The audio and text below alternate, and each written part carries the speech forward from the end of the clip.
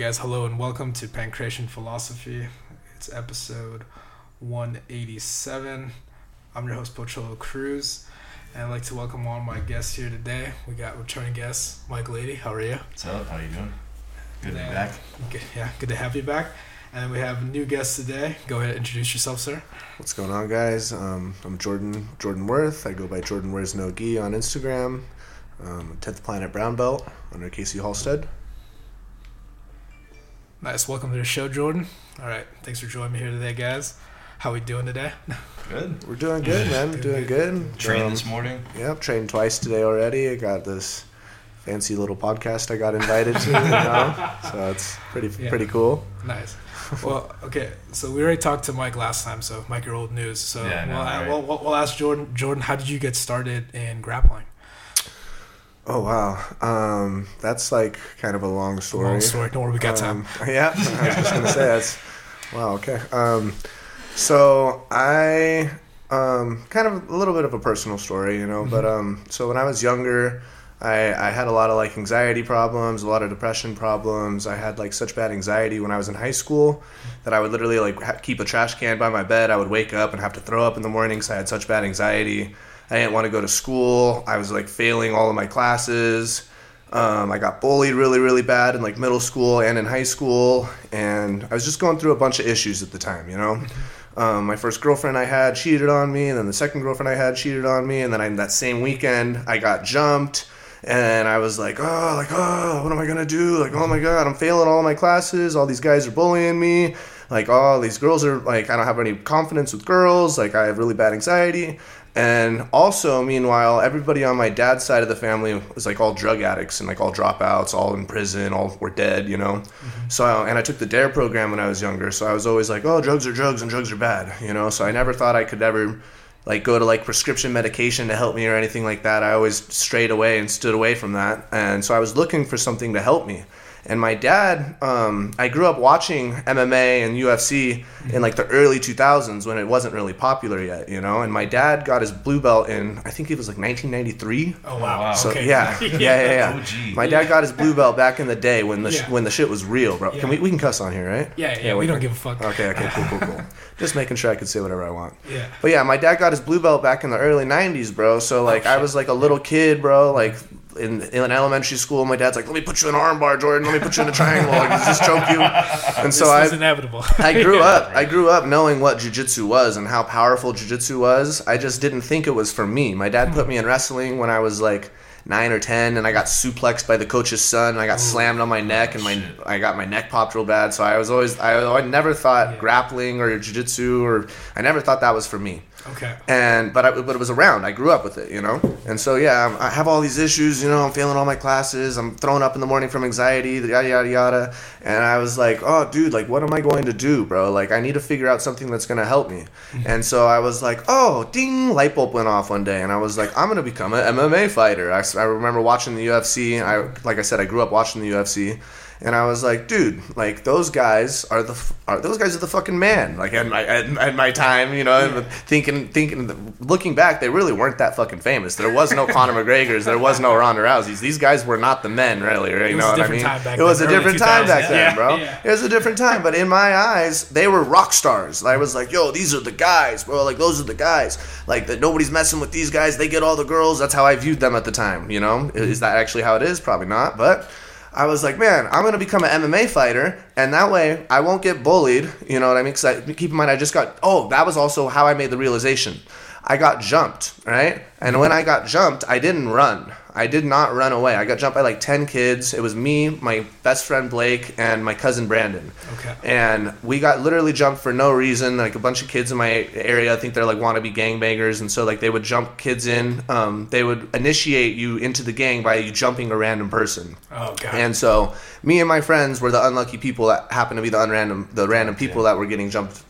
They were jumping into the gang, or like it was the gang initiation. They were just jumping a random person. Jumping you three. I was literally walking around minding my own business. business, man. These kids like threw a glass bottle by my feet. They started arguing with us, and I was like, yo, I'll fight everybody here one-on-one. And then they were like, and then I got hit, bro. Before I knew it, I was fighting all these kids. I stood my ground. They were younger than me, you know, so I stood my ground, and I was more angry than anything. I look up, my cousin's gone. I'm like, yo, Brandon, where are you at? My cousin ran and hopped over a wall. He's hiding in somebody's backyard. I'm like, what the hell, dude? But right then and there, I realized I have a good fight or flight. I was like, I wasn't afraid. I was more angry. I was mad these kids were jumping me, but I was not going to run, bro. There's no way. That's the thing, too. When I was walking away, they were trying to get me to run away. They were like, I was on the curb and they were in the street. They were like, step off that curb.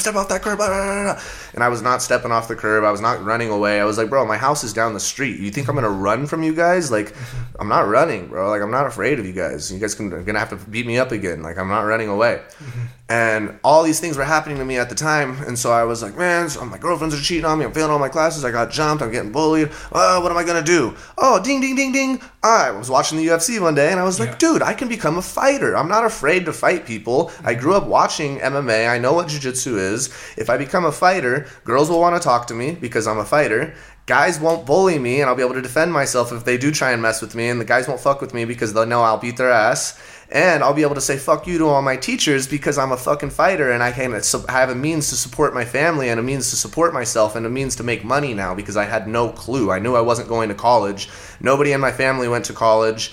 Like, just, you know, I just didn't know what I was going to do when I got older. And so that's how I started training jiu-jitsu, and that's actually how I found 10th Planet. I went and I started training. I thought I was going to, like, stand up striking a lot more, but I knew how powerful jiu-jitsu was, and you had to learn it. I knew you had to learn jiu-jitsu.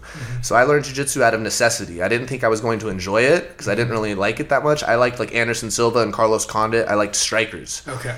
And so I started training jiu-jitsu, and I was also striking, and I would strike with guys that were way bigger and stronger than me, and I would leave with like black eyes and getting fucked up. You know, I was 15, 16 at the time.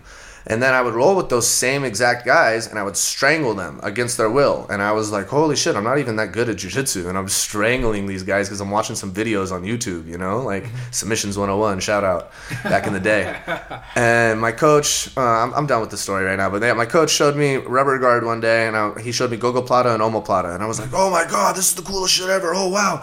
And coach, what else can you do from here? And he was like, oh, that's about it. You could just do gogoplata and omoplata. It's this 10th Planet thing. This guy, Eddie Bravo, does it.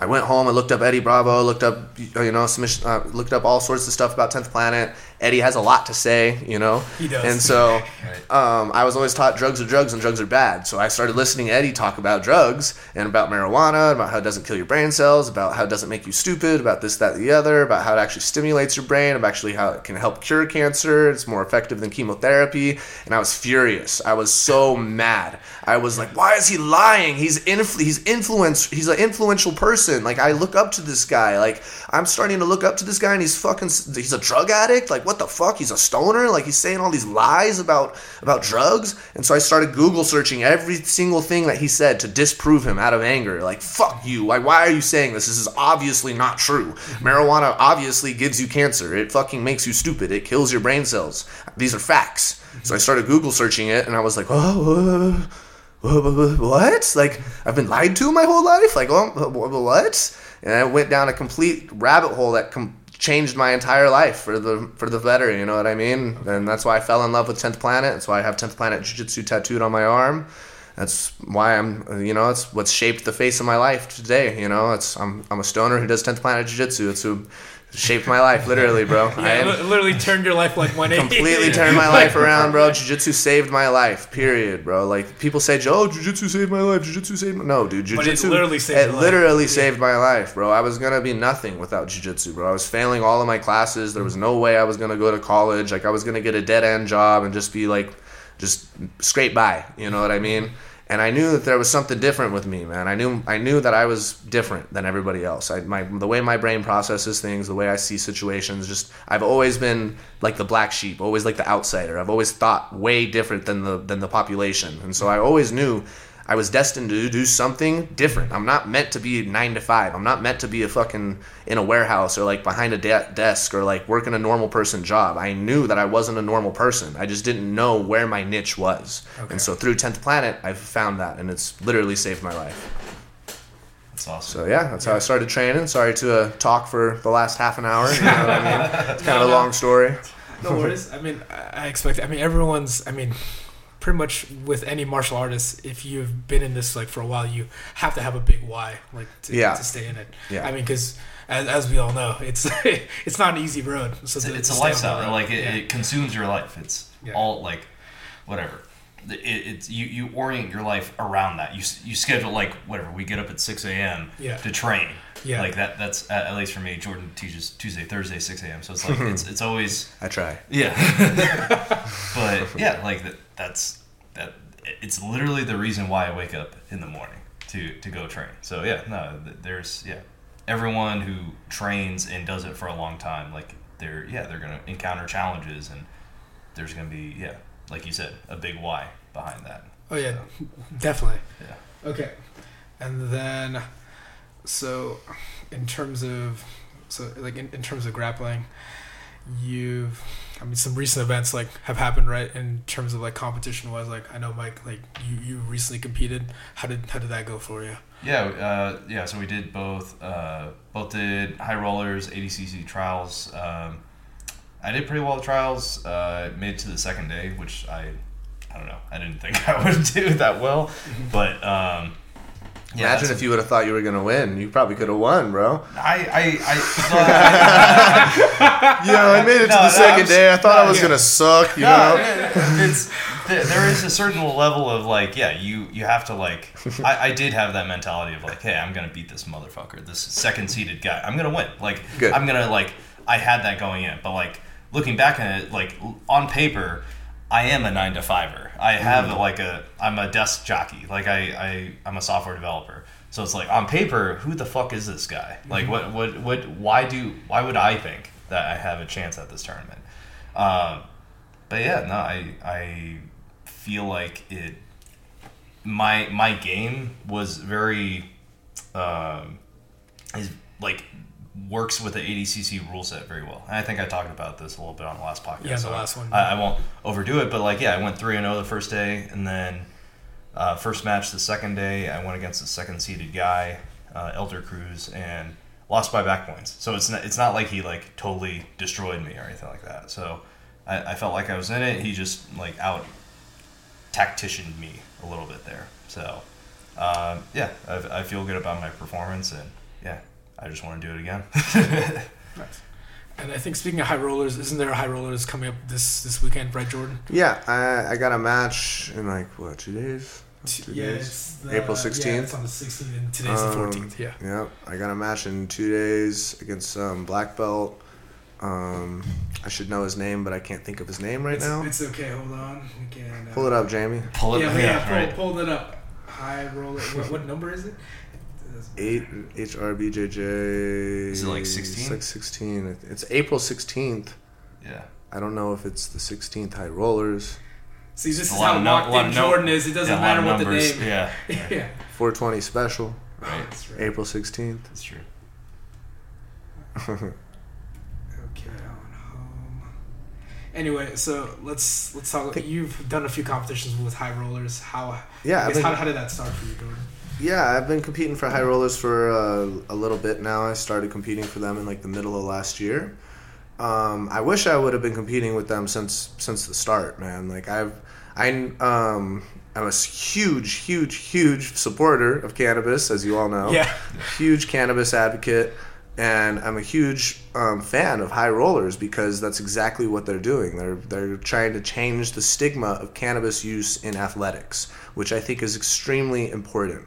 Because not everybody, but a large percentage of high-level athletes from across the platform. You know, it doesn't matter what sports you're doing. You know what I mean? Look at Michael Phelps. Look at all these different basketball, football players. Like, if you're a high-level athlete, cannabis helps your recovery. Cannabis helps your everyday life.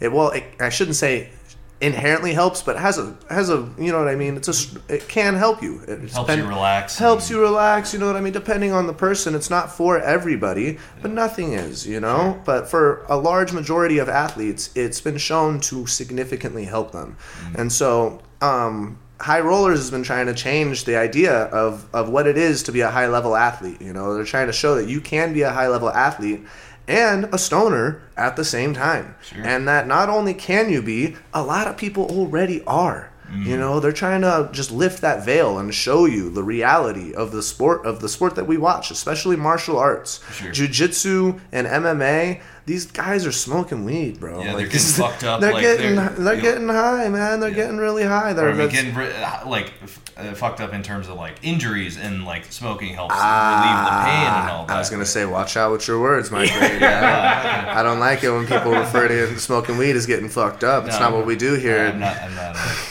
Sorry, I was referring. No, exactly. They're getting fucked up in training, and so they need something to heal their body, which is the medicine of marijuana. I see. But yeah, I've been competing with High Rollers for a while now. They treat me really good, man. I became somewhat of like their poster boy recently. You know, like they put me on a lot of their posters. They treat me really well. They give me a lot of spotlight. You know, so I appreciate that from them a lot. You know, because before this, I always knew I was like I don't like to be like arrogant or anything like that. Like I said, I always knew that my brain was different, and I felt like I deserved some sort of spotlight, right? I was like, man, if I could just get on these stages, if I was just on these stages, bro, if I had the eyes on me, I would be able to perform at a very high level. You know what I mean? Like, I'm getting tired of going to Naga and going to Five Grappling and paying $100 to compete, and like nobody's there watching you except your friends, and there's 8 other matches going on. Like, man, like I was watching these other matches, like who's number one, and like Andy and Sug, you know what I mean? And I was like, dude, these are sick promotions, bro. Like, if I could just get on that stage, I would have a really good showcase. Like, I know it. I know I'm an exciting grappler. I just need to show the world. Yeah. And High Rollers has been really helping me show the world what I'm capable of, you know? They've been giving me good matches. They've been giving me good matchups and a sick stage, a sick production crew. So I have nothing but gratitude for High Rollers. You know, they've really helped boost my career. They've given me a platform, and they've given me just belief in myself. Whereas I always believed in myself, but like knowing that I can do it and doing it are two separate things. Yeah. Like, I've always known that I could do it, but I didn't have the means to do it. You know, and so now they've given me the means to do it, and now I got a good little steam going for my career. I got a good little Instagram following building. I've got a good amount of fans following me now. So I'm just trying to be the most exciting grappler that I could be for my new fans, you know? Nice. It's like Jordan, what was like that breakthrough moment for you, like when you...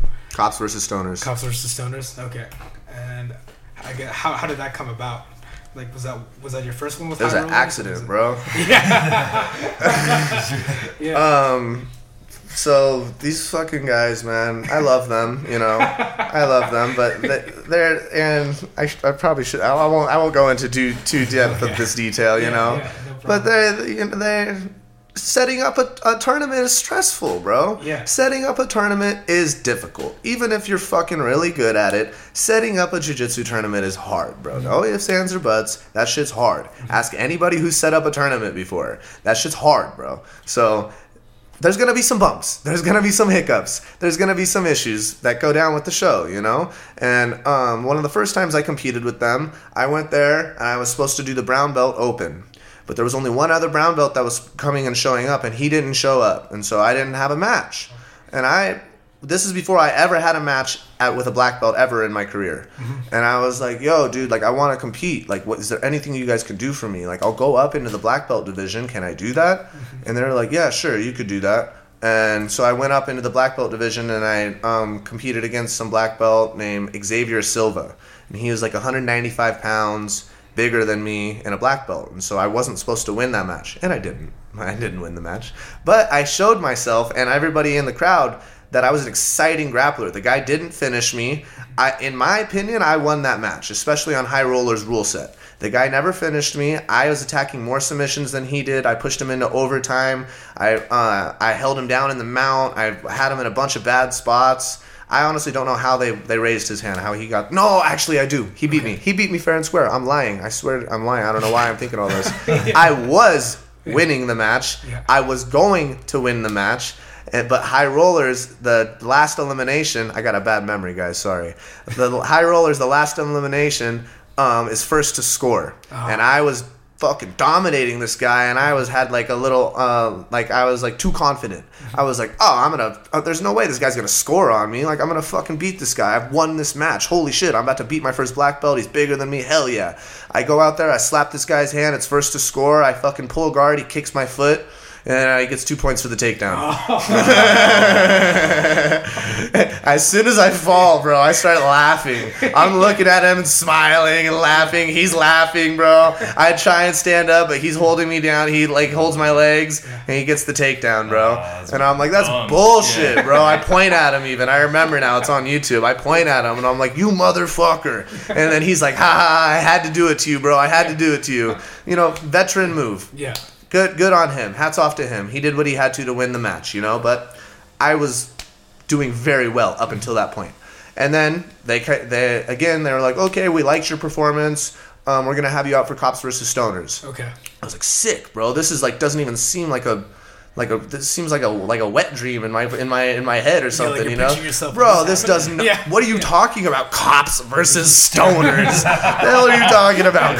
Yeah, dude. We're gonna get a bunch of active stoners and a bunch of active police officers, and we're gonna let you guys try and kill each other just without punches. Yeah. For real? Yeah, this is a real thing.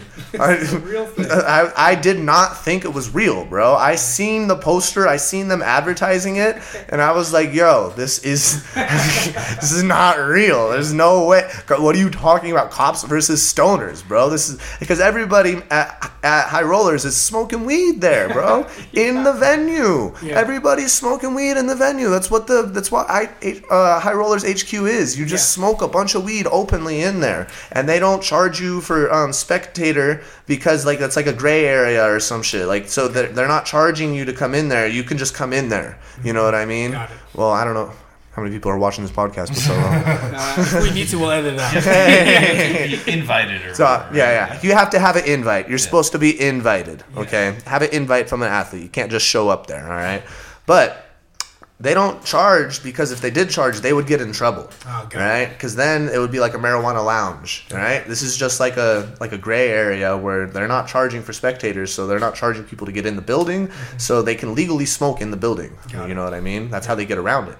But even still, I'm pretty sure that's still, I don't know the rules, bro. I don't know the laws, but there's still something that I don't, I'm not. For the record, none of us are lawyers. I'm not a lawyer, bro, but I just, there's not other businesses doing this. I feel like this would be a popular venture if it was of an ability. Yeah, right. So I'm like, yo, there's things going on that I feel like if the police seen it, they'd be like, hey, you can't do that. Wait a minute. Wait a minute. You guys are, what's the prize? A pound of weed? You're only allowed to have an ounce on your person. Like, how are you guys giving pounds away? What's going on here? Like, I was like, this is never gonna work, bro. What are you talking? I want the weed, but I want cops. Bro, cops versus stoners, bro. What the hell are you guys talking about? Cops versus stoners. I did not think it was real. I was like, the cops are gonna show up. It's gonna be a raid. Like, I don't even know if I want to go, bro. This is a trap, bro. Have you guys never seen The Wire? Yeah, bro, do you know what police officers are? Like, do you know do you not know who the cops are, bro? Like, what are you guys doing? Like, but anyway, it went out without it, bro. That's the funny thing too. Yeah. I showed up, and usually you're smoking in the venue, bro. Yeah. And so I show up, and I'm used to just smoking in the venue. It's just normal. It's just normal. It's just what you do. And so I sit down, bro, and I spark up a joint. Yeah. And I'm smoking a joint in the venue, bro. And there's the cops have rash guards on that say police on the back. And I'm sitting down in the bleachers, bro, and I spark my lighter, bro. I start smoking my joint, bro. My buddy Matt Lacey, who's a glass blower, is recording it, bro. Us smoking a joint, hitting the joint, and then flipping the camera to the cops, and there's cops walking by us, and the caption just says cops versus stoners. Yeah. And then I go into the back room, and I'm like, yo, Matt, like, we're just... Like, the cops don't care that we're smoking? And he was like, no, don't smoke in front of the police. And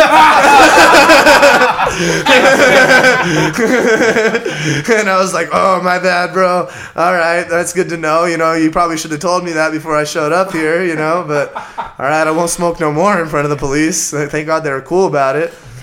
And then, so, yeah, they the entire time, I'm asking the dude. His name's Panama. I like Panama. He's a good dude. I'm like, yo, Panama, who's my opponent, bro? Who's my opponent? And he's like, don't worry about it, Jordan. Don't worry about it. You just had a match against a black belt, bro. You're a stud. It's gonna be a 155-pound brown belt. 155 brown belt. Why are you worried about his name? Don't worry about it, bro. Don't worry about it. Just, it doesn't matter who it is. 155 brown belt. 155 brown belt. He told me that like 5 times. I was like, okay, cool. 155 brown belt. I don't care who it is. I show up, bro. I start looking at all the names, bro.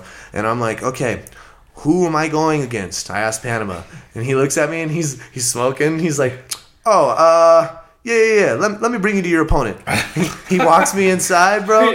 He finds the biggest guy in the venue, bro. This is the biggest guy in he's the tallest, he's the heaviest, he's the biggest guy, bro. He's the biggest guy in the room, bro.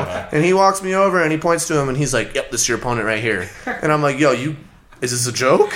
Like, you gotta be kidding, bro. Do you see him? Like, yo, what do you weigh?" And he's like, "Oh yeah, man.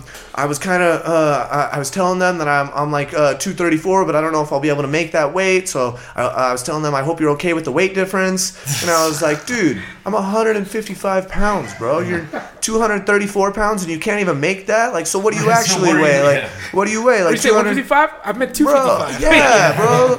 And so and then Panama's like, "Yeah, bro. I don't know what happened, bro. My bad." And I'm like, "Fuck, bro. Like, I was asking you, man. Like, I was asking you over and over and over, bro. And then I show up at the venue. You give me the biggest guy you could find." I'm like, "What belt are you, bro?" And he's like, "Yeah, I'm a brown belt." I'm like, "Okay, so you're a giant brown belt. All right. Well, who else can I have a match with, Panama?" And he's like, "There's nobody else, bro. Do you want the match or not? Do you want the match or not?" And I'm like, "I mean, yeah, I'm not gonna back down, bro. I'm not gonna back down. Of course, I'll take the match, but like, come on, you guys kind of fucked me." Yeah. But they actually helped me out, bro. It was a blessing in disguise because I did not think I was going to win that match. I was tripping, bro. I was like really, really worried, honestly, bro. I was like, man, I'm gonna lose. This sucks. And I just lost one of my matches at the submission only series. And so I lost my match at the high rollers. So I was like, bro, I keep losing, man. Like, I can't keep losing. I need to win. I need to win. I need to show people. I need to show people that I'm good, bro. I can't keep losing, man. This isn't me, bro. Like, I need to show, like, fuck, you guys gave me the biggest guy. Like, that's unfortunate. So I was just going in like, all right, I'm not going to win this match, but I'm just going to show that I'm entertaining. I'm going to show that I am exciting. I'm just going to throw the wall at this guy and just do whatever I possibly can. Like, I roll with big guys all the time. I'm not looking to win this match anymore. I'm looking to be entertaining, okay? So that was my mindset, and that kind of took the weight off of my shoulders because I no longer needed to win. I was just trying to have fun now. Okay. And so now I went out there, and also I was a little bit worried too because it's the police, bro. The police are my mortal enemies. Police are my arch nemesis, bro. I hate police. I absolutely despise them, bro, because of the war on drugs. If the war on drugs didn't exist, I would love police. They'd be like firefighters. Everybody loves firefighters. Why do people hate police? Because when they show up, there's bad things that's going to happen. They're going to take you to jail. So I don't like these guys, bro. They're of anybody on the planet Earth, police are my enemies, bro. The boys in blue that's like the gang colors, bro. The boys in blue, that's a rival gang, bro. Like, you guys are the biggest gang, the most I hate police, man.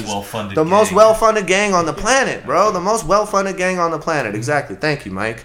And so I'm also thinking I can't lose this match. There's no possible way I'm going to let myself lose to a cop. I'm treating this match like I'm going to prison if I lose this match, right? If this guy beats me, he's locking me in handcuffs and he's throwing me in a hot cop car and he's taking me to prison, bro. And I'm not going to prison, okay? So this is me or you, buddy. Yeah. And if we're out on the street, that's the other thing I was thinking. Like, how many opportunities would I get where I get to actually show somebody? I tell all of my friends, the police suck, bro. They don't know what they're doing. They're fucking terrible. If I got into a fight with a cop, I'd beat his ass. The people who know me know what I'm talking about, but if you don't train, I look like an asshole. It's like, oh, you're an idiot, bro. He's a police officer. Like, he's trained to handle situations. And I'm like, bro, they're terrible. They have no training. Their training is terrible. Like, if they got into a street fight, they'd get beat up by most of the people they're trying to arrest. It's their little Batman belt full of tools. It's the only thing that saves them. They pull out their taser, they pull out their gun, they pull out their mace, they pull out whatever they can that's not actual skill sets that they just don't have.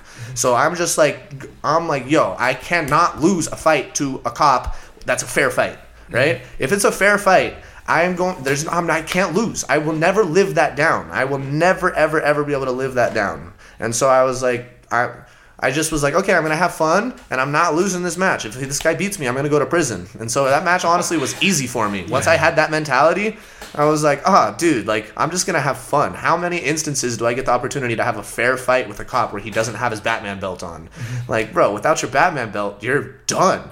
And the Stoners showed that, bro. The Stoners smoked the police that day. The Stoners smoked the police out, bro. It was like, out of 10 wins, I think the Stoners won on an 80%. Oh, wow. It was like 8 Stoners won and 2 police officers won. Like, the police need to do some work, bro. The Stoners really showed that day, like, yo, cops versus Stoners, let's see who's really gonna come out on top. Let's take drugs failed. Let's take your guys' little belts off and see what really happens. Let's throw us in a little elevator and then really get it cracking and see who comes out on top. You know? But so that was like my favorite day, I think.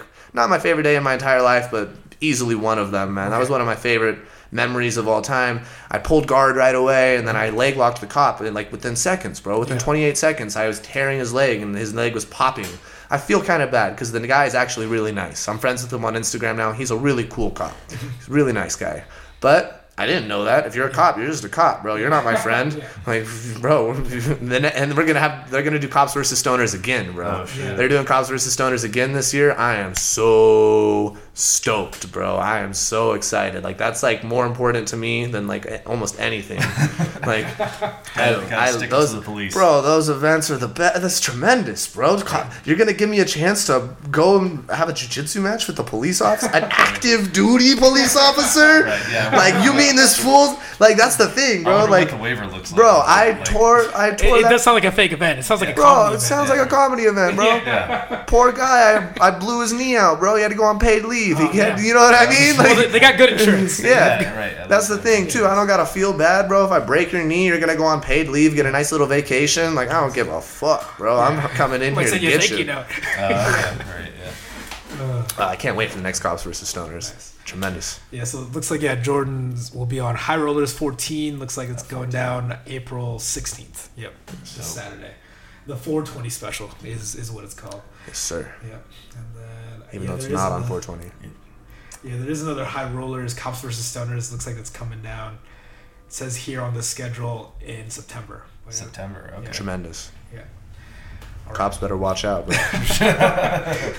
They're gonna have a tough time finding matches for me, bro. Right. Yeah. I'm surprised they still. I know with how bad they did last time. Exactly. Like a 20% win rate is not good. It's because it's for charity, bro. They did it. It's for charity. They did it for. There's an organization called Adopt-A-Cop, which I am a huge supporter of. Okay. I am a massive supporter of Adopt-A-Cop. Shout out Adopt-A-Cop. Okay. So Adopt-A-Cop is an organization that they accept donations, and Adopt-A-Cop will sponsor an academy, right? And if your academy or your jiu-jitsu school is sponsored by Adopt-A-Cop, they will pay for the police officers training at your school until blue belt, right? So they will pay for the cop to train with you, and they'll pay for all the cops training and stuff like that through the Adopt-A-Cop organization.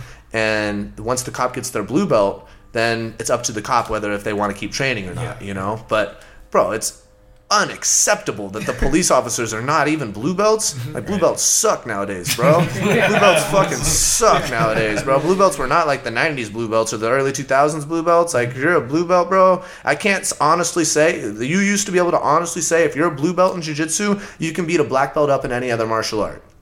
I cannot honestly say that now. I do not think a blue belt, for the most part, for the majority, but it wasn't the majority. It was everybody, bro. If you were a blue belt, it didn't matter if you were a fucking handicap blue belt that only had one leg, bro. Like, if you were a blue belt, you got your blue belt back in the day, you were going to beat the fuck out of any black belt, period. If you were a black belt in any other style, and you were a real jiu-jitsu blue belt, you would win that fight every time. I cannot honestly say that anymore. The level has gotten watered down. All right, it's gotten watered down, but wouldn't you say like the technique has increased over time? Yes, the technique has increased over time for sure, but the general level has watered down because it's become more like consumerized. Like it's not. A big thing was COVID-19.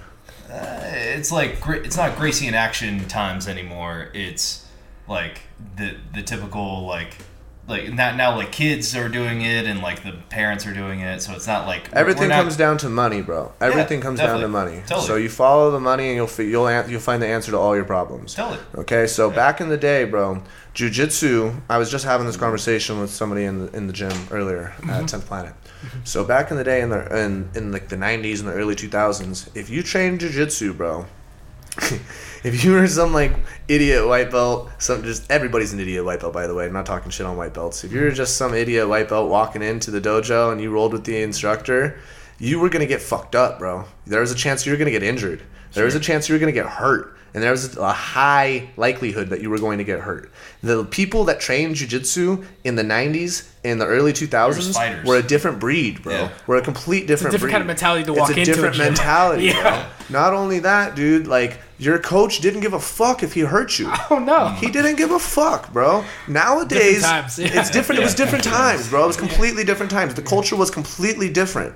The culture now, it's unacceptable for a black belt to hurt a white belt off the street. Yeah. The culture then, it was almost expected for the black belt to hurt the white belt off the street. He'd be surprised if he didn't hurt them. Yes, bro, exactly. Yeah, like, wait, what? Yeah, bro.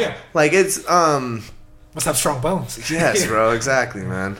Why did I even start this conversation? Where were we going? I think we were talking about the level of blue belts. The level of blue belts. Yeah. So, if you follow the money, it'll answer all your problems, right? It'll answer all your questions, actually, rather. Sure. So, 2019, what happened?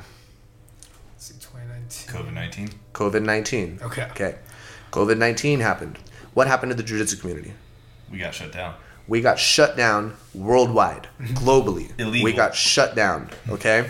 I forgot the exact percentage, but it was an insane percentage, like 40% or 50% or some staggering number of jiu-jitsu schools worldwide went under, went bankrupt. Oh, went bankrupt. Went under, bro. Closed. They closed like that overnight because of COVID-19. And so what the fuck happens to the remainder of the students? And then the gyms that are left open, okay, they got money. Every jiu-jitsu worldwide was shut down. You were not allowed to train. You had to shut your gym down for a couple months. You had to shut your business down. You were deemed non-essential, bro. Like, how crazy were the times? You were deemed non-essential. You gotta shut your doors. Go fuck yourself, right? And so, what happened to the remainder of the jiu-jitsu schools that were open, that were paying their bills, paying their rent, even though they don't have students, bro? The students are not training there. So what are the students going to do? The students are going to quit. They're going to drop out. How do you stop the students from quitting? How do you stop the students from dropping out? You promote them. Give them belts, I say. You give them a nice little shiny belt. You give them a nice little shiny belt, and you say, hey, John, I know you're only a fucking blue belt, and you're not even really that good of a blue belt, but I do not want you to leave, so here's a purple belt. Bah! Oh, and I can't even be mad at that because it's not like one instructor did that and you can point fingers. Everybody did this across the globe, okay? Yeah. This happened globally in jiu-jitsu. Everybody. And you can't be mad. It's understandable, bro. It's a belt inflation. Exactly. It was a belt inflation. Exactly. We're having money. Exactly. The same exact way. The same exact way. The economy got all fucked and everything got all inflated. Now fucking food's all expensive. Gas is all expensive. The same thing happened with belts, bro. The level of blue belt, the level of brown belt, the level of the belt went down. It did. Period. In 2019, the level of the belt went down. Period. And this is going to be talked about. I've heard this talked about by certain people, but it's going to become more and more prominent and prevalent the more the years go by. You know what I mean? As the years go by, when we're in like 2025, 2030, the motherfuckers are going to look back and be like, oh, what started this? Back in my day, pre-COVID-19, pre-2019, the level of jiu-jitsu was different. Like if you were a blue belt, you were a purple belt, it meant this. You know what I mean? The level has went down. So, but does it, like, I don't know. I guess belts matter, but they also don't matter, right? Competition matters. Competition matters, but I guess at the highest levels, like the cream, to quote Macho Man Randy Savage. Macho Man Randy Savage. The cream always rises to the top. So it's like, yes. Like open events like ADCC or High Rollers or whoever. Like if you could just sign up in its open belt rank or whatever, Like yes, the top guys are gonna like go and compete and win. So yes. I don't see that as not as necessarily a negative thing.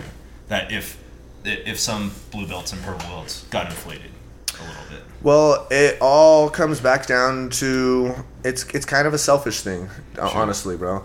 Because so what are you to do if you started training in the trenches in like 2005, right? I started in 2012. Sure. Things were starting to things were molding. Yeah. Things were in a... No, but it's still different. Yeah. Like, things were still different. Like people, 2012, it was still a different time. If someone had trained right now, they wouldn't even They don't get it, bro. It was still a different culture. Yeah. It still had the old school culture. Oh, yeah, for right? sure. Yeah. And so, but even still, a step even further back. You started training in 2005. The shit was as real as it came. Yeah. If you were a blue belt, that you fucking held... it was like it was a certain standard, bro. Yeah. You were meant to be a mat enforcer, bro. Right. If some white belt came off the street and fucked you up, like it's like that shouldn't be happening. Bro. Yeah. That should not be happening. Period. Right. You're a blue belt. You should be above that. Sure. At least back in the day. Yeah. You know what I mean? And so now you're a white belt and you have to go through the trenches. You get fucked up. You get blood, sweat, and tears. You get your elbow popped. You get your neck popped. You get fucked up. You get told you're a fucking no good white belt. You got to clean this fucking sweat off the mats. Right. You've got to do this, that, the other. And you're getting treated with a certain type of culture that you're the fucking white belt. You need to lay in line. You need to act a certain way. And when you get you know what I mean? When you get through the ranks and you get your purple belt, you get your brown belt, now you will be able to act a certain way to the new people coming in, to the white belts, to the blue belts. Sure. You know what I mean? Because of the culture. Yeah. And now you work your way through the ranks and you put in the work. You put in the blood, sweat, and the tears. You put in the mat hours. You put in the abuse of the upper belts fucking with you and you just laying in line because you're a fucking white belt and you accepting your place and going, okay, yes, I accept my place. I know my place. Sure. That's a big thing. I know my place. Yep. I know that these upper belts are above me. I know where I lay in line. And so when I get there, I can't wait till I get there. You get there and the culture's changed. Sure. Now you get there, nobody gives a fuck. Yeah. Nobody cares, bro. These asshole white belts are just acting out of line. The culture doesn't matter anymore. If you try and enforce the culture, it's like, you're a fucking idiot, bro. Belts don't matter. Like, this is the West. This is the fucking... this is the USA, bro. Like, we're the Eastern... grapplers. The Brazilian culture has left. Where did the Brazilian culture come from? Japan, bro. Yeah. The Eastern culture is far different than the Western culture. Right. Respect. Honor. These are big things in traditional martial arts that have been lost in 2022 jiu-jitsu. Sure. And so you grow up through the ranks, going through this, expecting things to be a certain way, expecting people to act a certain way, expecting a certain level of respect, because you've given that respect to people. Sure. And now you get there and people are not giving you this respect that you feel like you deserve. And it's like, oh, yeah, you're a fucking idiot. That's not how things are anymore. Times have changed. Right. It's like, come on, man. Like, fuck you're like, you. when did the times change? When did the times change? You fucking... You're like Rumpelstiltskin. You're like, wait a minute. Like, bro, I started training jiu-jitsu to get away from this Western sports slap-ass fucking locker room culture, bro. Sure. I hate that shit, bro. It makes my skin crawl. I cannot stand sport team, like, Jocks. locker room jock culture. I cannot. It makes my skin crawl, bro. I hate it. And so the fact that jiu-jitsu is becoming more like wrestling in that sense, and it's in that sense, whereas like the Eastern culture is leaving the sport, it really, really, really makes me sad, bro. Really, really, really hurts my heart. It really makes me sad. Yeah, that's interesting because it's not just, it's becoming more like wrestling in terms of technique, in terms of like more wrestling is which that part is good. Like that part is good. But maybe I don't know if this is, I could be bullshitting here, but maybe that with the technique comes that mentality, comes the sport or the growth of the sport, where it's like people can become superstars by landing on submission underground or who's number one or whatever. And now people, I don't know, get kind of big egos if they think they can become that. And like you said, those white belts or blue belts or purple belts or whatever, they don't have the same respect or reverence for upper belts because they're like, oh, I can go and tap you out like that. Like we can go figure it out. Like It's not a. Well, that mentality comes from the sport being pussified, like I said. Sure. So back in the day, bro, like I said, the black belt, if you're a white belt, it comes back to exactly what I was just talking about. The black belt back in the day, early 90s, 2000s, if you're a white belt coming in, that black belt was probably going to hurt you. And it was going to hurt you to prove a point, right? They ruled with an iron fist. Right. You did not... There was no possible way you would check your instructor because your instructor would fuck you up. Yeah. Nowadays, it's not like that, bro. Yeah. These fucking white belts are saying and doing things all willy-nilly and nobody's checking them. Yeah. Because what happens if you check them? Now the instructor's going to be mad at you because they're going to quit and they're going to lose their money. It all comes back down to money. Yeah. You follow the goddamn dollar. It will answer all of your fucking questions, bro. Right. And so back in the day, exactly that. Like the people who trained jiu-jitsu were like deep in the culture. They were they almost knew and accepted that getting hurt was part of it. Yeah. You know what I mean? Getting hurt is part of it. Yeah. I mean, And nowadays it's not like that, bro. And so if there's some white belt that acts a certain way and acts out of line, and then they're not checked by the upper belts, if the upper belts are not enforcing the law, nobody is enforcing the law. Right. If the law is not being enforced, then all sorts of madness ensues. And at least in my eyes, it's madness. You know, it's not madness to everybody else, but coming from like a traditional jiu-jitsu, like not like an old school jiu-jitsu viewpoint, and now looking at it in this modern times, it's I don't like it. I don't like it. Yeah, it could just be the general, like a generational kind of thing, because it's a different generation. It's definitely a different generation. It's a different generation. I mean, like we're talking about, even 10 years ago doesn't seem a long time, but if you think about it, it's totally changed. Yeah. The training culture's totally changed. It's a completely different culture now, bro. From there, yeah. It is just interesting though. I mean, you can just look at it. Western culture in general has gotten way more wussified in that case. It's kind of it's heading towards that direction. Yeah, martial arts are supposed to be hardcore, bro.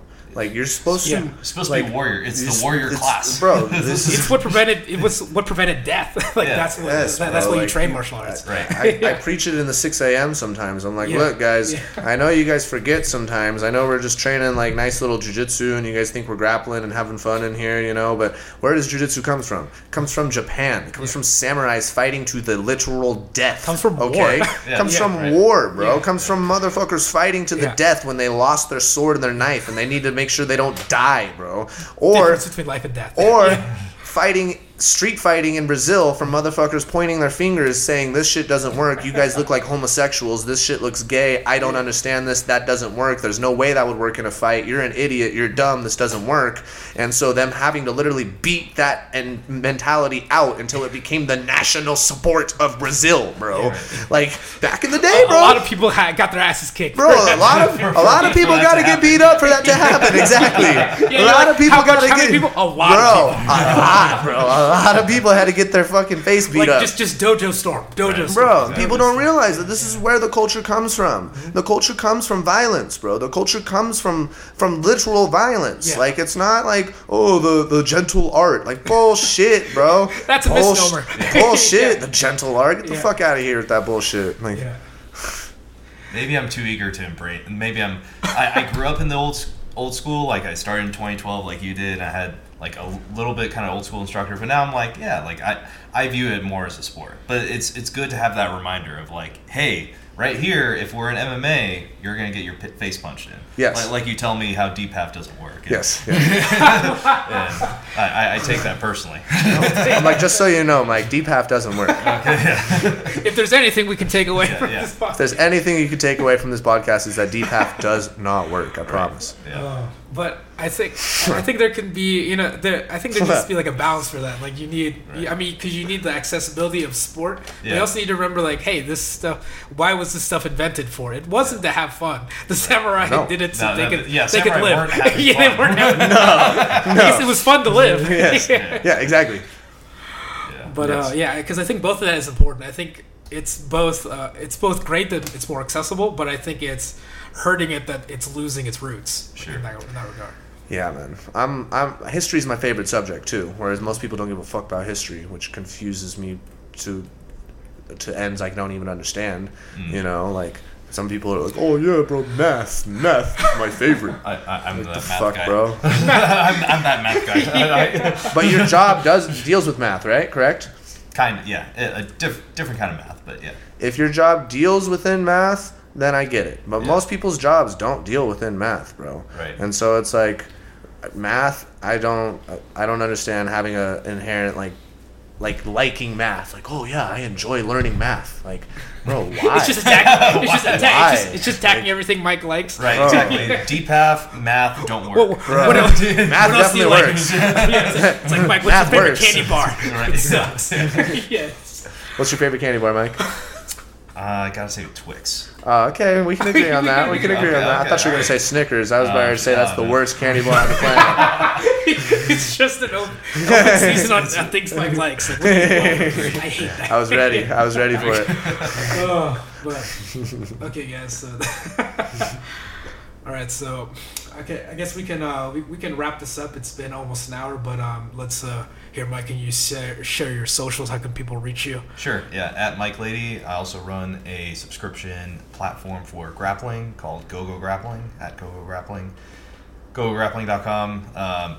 We're just trying to get grapplers paid. Like Jordan said, follow the money. Look into it. Look into it. This has been such a Ted Planet podcast. Yeah. Exactly. But how about you, Jordan? How can people reach you? I go by Jordan Wears No Gi. That's spelt exactly how it sounds. Jordan Wears No Gi on Instagram. I believe that's my YouTube too. I don't really do anything on YouTube, but yeah. Check out his reels. You've got daily drops of reels. Daily drop in reels every single day. I got a new technique up on Instagram. Starting to build a good little bit of steam. I got over 10,000 followers now, so that's fancy, nice. You know. I try and post cool shit on my Instagram. Really unique, like unorthodox jiu-jitsu attacks. So if you're into that type of thing, Jordan Wears No Gi. Watch my reels and let me know what you think. Nice. And then Jordan's gonna be on High Rollers 14 going down in 2 days, and then follow Jordan Wears No Gi and Mike Lady. All right, that's been Pancration Philosophy. Thank you for tuning in, everybody. Bye. All right, and that was Pancration Philosophy, episode 187. If you guys made it this far, thank you for supporting the show. Thanks for listening. I'll take this time to thank our sponsors. Thank you, Habrock Sports, habrocksports.com. Check them out. They got BJJ gear, MMA gear, and nutrition. Thank you, Habrock Sports. And since you're listening still, how about you support me on Patreon? Yeah, you dumb fuck. You're already here. You must like me. Support me on Patreon. Be like a sponsoring philosopher like Tom Kravitz and Ryan Big Wang. That's right, Patreon. Find me on patreon.com/pancration. Also got merch, spreadshirt.com. If you like that shit, just send me a message, DM me. I will send you the link. All right. Once again, thank you so much for your support. It means the world to me. Pancration Philosopher out.